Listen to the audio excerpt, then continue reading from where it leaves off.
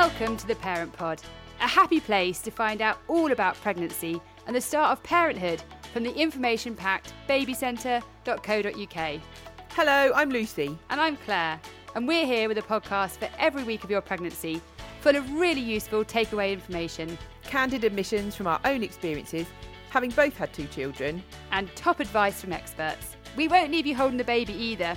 This podcast series takes you right up to when your new baby is 12 weeks old.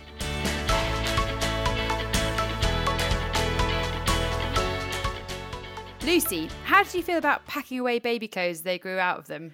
Oh, it's lovely, isn't it, that you can see them growing and developing. But there's always that little twinge, isn't there, that you know how magical this newborn stage is and that sometimes you're not quite ready for it to pass. I definitely felt like that. Yeah, alternatively, you might be thinking, woohoo, every day is a step closer to sleeping through the night. Yeah, that's true. Okay, this week we're talking baby books, the fear of checking things out down below, and sibling rivalry. Oh, lots to cover, so let's crack on. What's happening for baby? Like a mini Picasso, your baby might be developing an eye for design. Yes, he's seeing the world in more detail than ever before and may be drawn to more complex designs, colours and shapes. He'll probably quickly forget new objects, but he'll be familiar with everything about you. Your voice, your scent, and all of those things will be really comforting for him. Yeah, you really are his absolute favourite thing in the world. Oh, I've got to admit, that feels pretty good, doesn't it, at this stage? Yeah. Getting out of the house is, shall we say, a challenge, but it's great for your baby to get all of that stimulation, the noises, the sights and smells. And it doesn't have to be anything mega complicated either, does it, Claire? So things like a walk to the park or the shops, they're all still stimulation for your baby. Yeah, I found it a lifesaver. I mean, I know getting out is hard, but it was a real lift for me sometimes just to get out. Literally, I'd go anywhere. Yeah. It didn't really matter. I just need that target of getting out and about. And you might have found a few groups locally too, or perhaps be meeting up with people from your antenatal class. That really helped me, I remember, because you've already got that link and you're at a similar stage. So there's so much you can get from meeting up with other new parents. Yeah, and I mean, also going along to a group where you don't know anyone, that can be hard. So meeting with parents you've already got a little bit of a bond with just makes it much easier, doesn't it? Oh, so much easier. What's happening for you? So what's happening for all those new mamas out there this week, Claire? Well as your new little baby blue eyes, there might be a little green-eyed monster hanging around, feeling slightly out of place. You've got a feel for the siblings. Oh. Big brothers and sisters have been used to things being a certain way. Maybe they've been the only one until now, the centre of your world, and then all of a sudden, all the attention's on the new baby. Yeah, if you have older children, they might have been really excited about having a new baby, but the reality means that the novelty can wear off pretty quickly. I really feel for older siblings. Someone once described it to me as it being like your partner coming home and saying that they still love you, but they've brought home another partner and they'd really like it if you could love them and get along too. I've never heard that, but I suppose it is a bit like that. Yeah. It's no wonder older children may feel jealous and start showing you their feelings through their behaviour. Get ready for some acting up. I know my daughter was fine for the first 6 weeks when my son arrived, and then she started being a little bit of a pickle at times. Oh, yeah. Although I have to say, many siblings do take it in their stride and adore their new brother or sister straight from the start. Yes, and that's fab when that happens. But you might be told to take the baby back, or your older child might be particularly demanding when you're trying to focus on the baby, such as when you're feeding, which can be pretty awkward. Yeah. I remember. It's also really normal for older siblings to regress a bit and start behaving in a little bit of a babyish way. Things like potty training can slip back a step when a baby comes along. If you can, then just be patient. With time and reassurance, your older one will be back on track soon. There are some great tips on Baby Centre, Claire, for helping your older child to adjust and to help siblings to bond. Yeah, that's true. Some of these are really cute, actually. Things like encouraging your older child to be the one to comfort the baby. So giving the baby a kiss when he's crying, or getting the older one to read or explain things to the baby. That's a nice way of including them. Also, you can try getting them involved in making decisions. So saying like, oh, what should we put the baby in today? What would you think they should wear? And sometimes older children ask who you love the most. And I think it's tempting to say, I love you both the same, isn't it? Yes, but I think what they're really asking is for you to say what you love about them. And the advice is also to just avoid anything that compares the two. So as they get older, it's best not to say, if only your manners were as good as your brother's, and that sort of thing. Oh, I so need this information. It's really useful. Yeah, me too. And if you can, then it's great to build in one-to-one time with your older child, both with you and with your partner, obviously. It can be a bit of a tag team situation. And if you're doing this alone, then it might be one of those times when you kind of need to call in friends and family so that they can help you. But yeah, that time with your older child where you're focused on just them can be really reassuring for them. Yeah. too embarrassed to ask.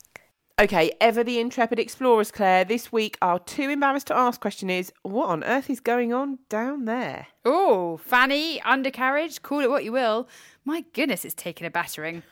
Hopefully you're on the mend, but you may well still be bleeding. So let's talk about that. Yeah, bleeding normally stops after around 6 weeks.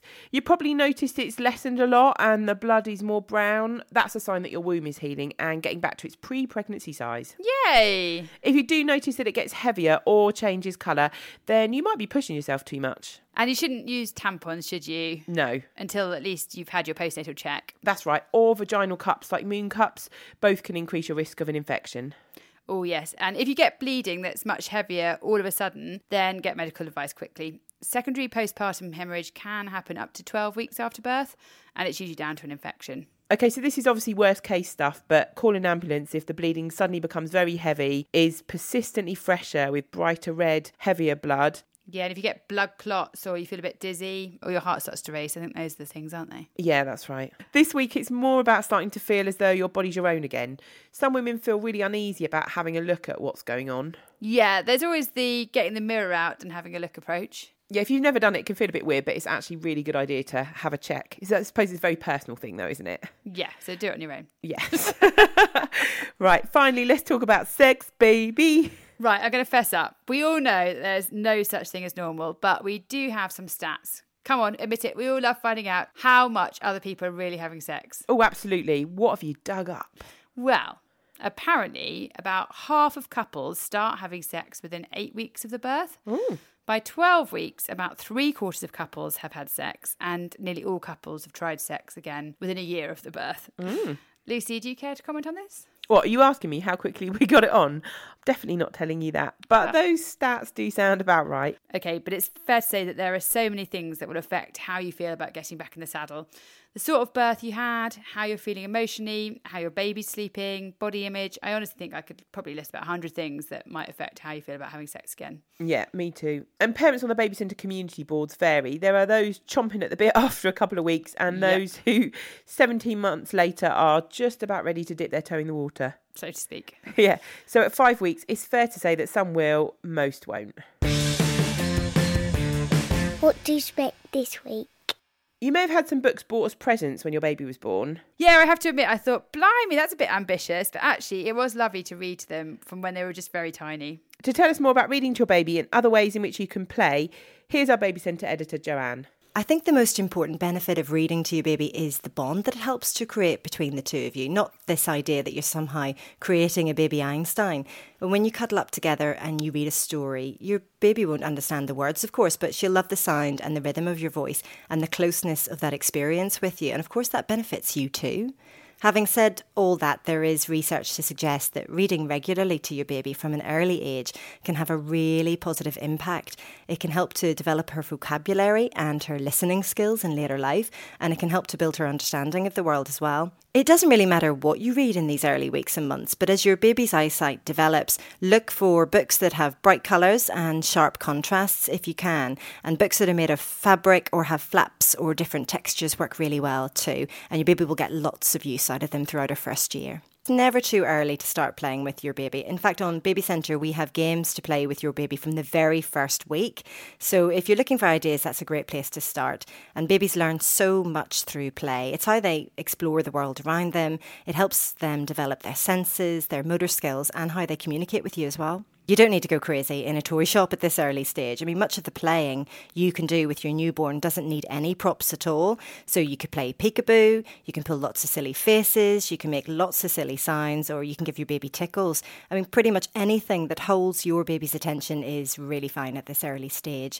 But if you would like some toys, and let's face it, who doesn't love baby toys, that can help to stimulate your baby and help her develop all those physical and cognitive skills we've been talking about, then you'll be spoilt for choice. There are just so many options out there. Well, for example, babies love colourful toys with really high contrast colours, perhaps in black and white. These can help your baby pick out colours and patterns much more easily in the early weeks while her eyesight is still developing. Toys that make noises, like rattles or squeaky toys, they're also always a winner. And they'll help your baby experiment with making her own sounds.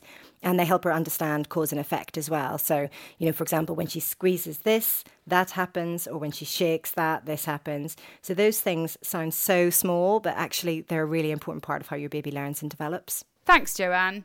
Any book recommendations, Lucy? I love Rabbit's Nap by Julia Donaldson, although I love anything by her. My kids really like that one because it's got lots of little flaps and they could start using their little fingers. Oh, sweet. I also liked Each Peach Pear Plum, and I think that was because I had it as a child and it just felt really nostalgic. Yeah, I love those ones where you're like, I had this as a kid, like The Tiger Who Came to Tea and ones like that. I mean, I guess I love anything by Emily Gravett, particularly her book Tidy. That's really worth checking out. I don't know that one. Oh, it's look cool. it up. Okay, that wraps things up for another week. As always, please remember that the podcasts don't replace medical advice, and you should always speak to your own doctor or health visitor if you have any concerns. We hope you stay well, stay healthy, and we'll see you next time for week 6 with your baby. Bye. Bye-bye.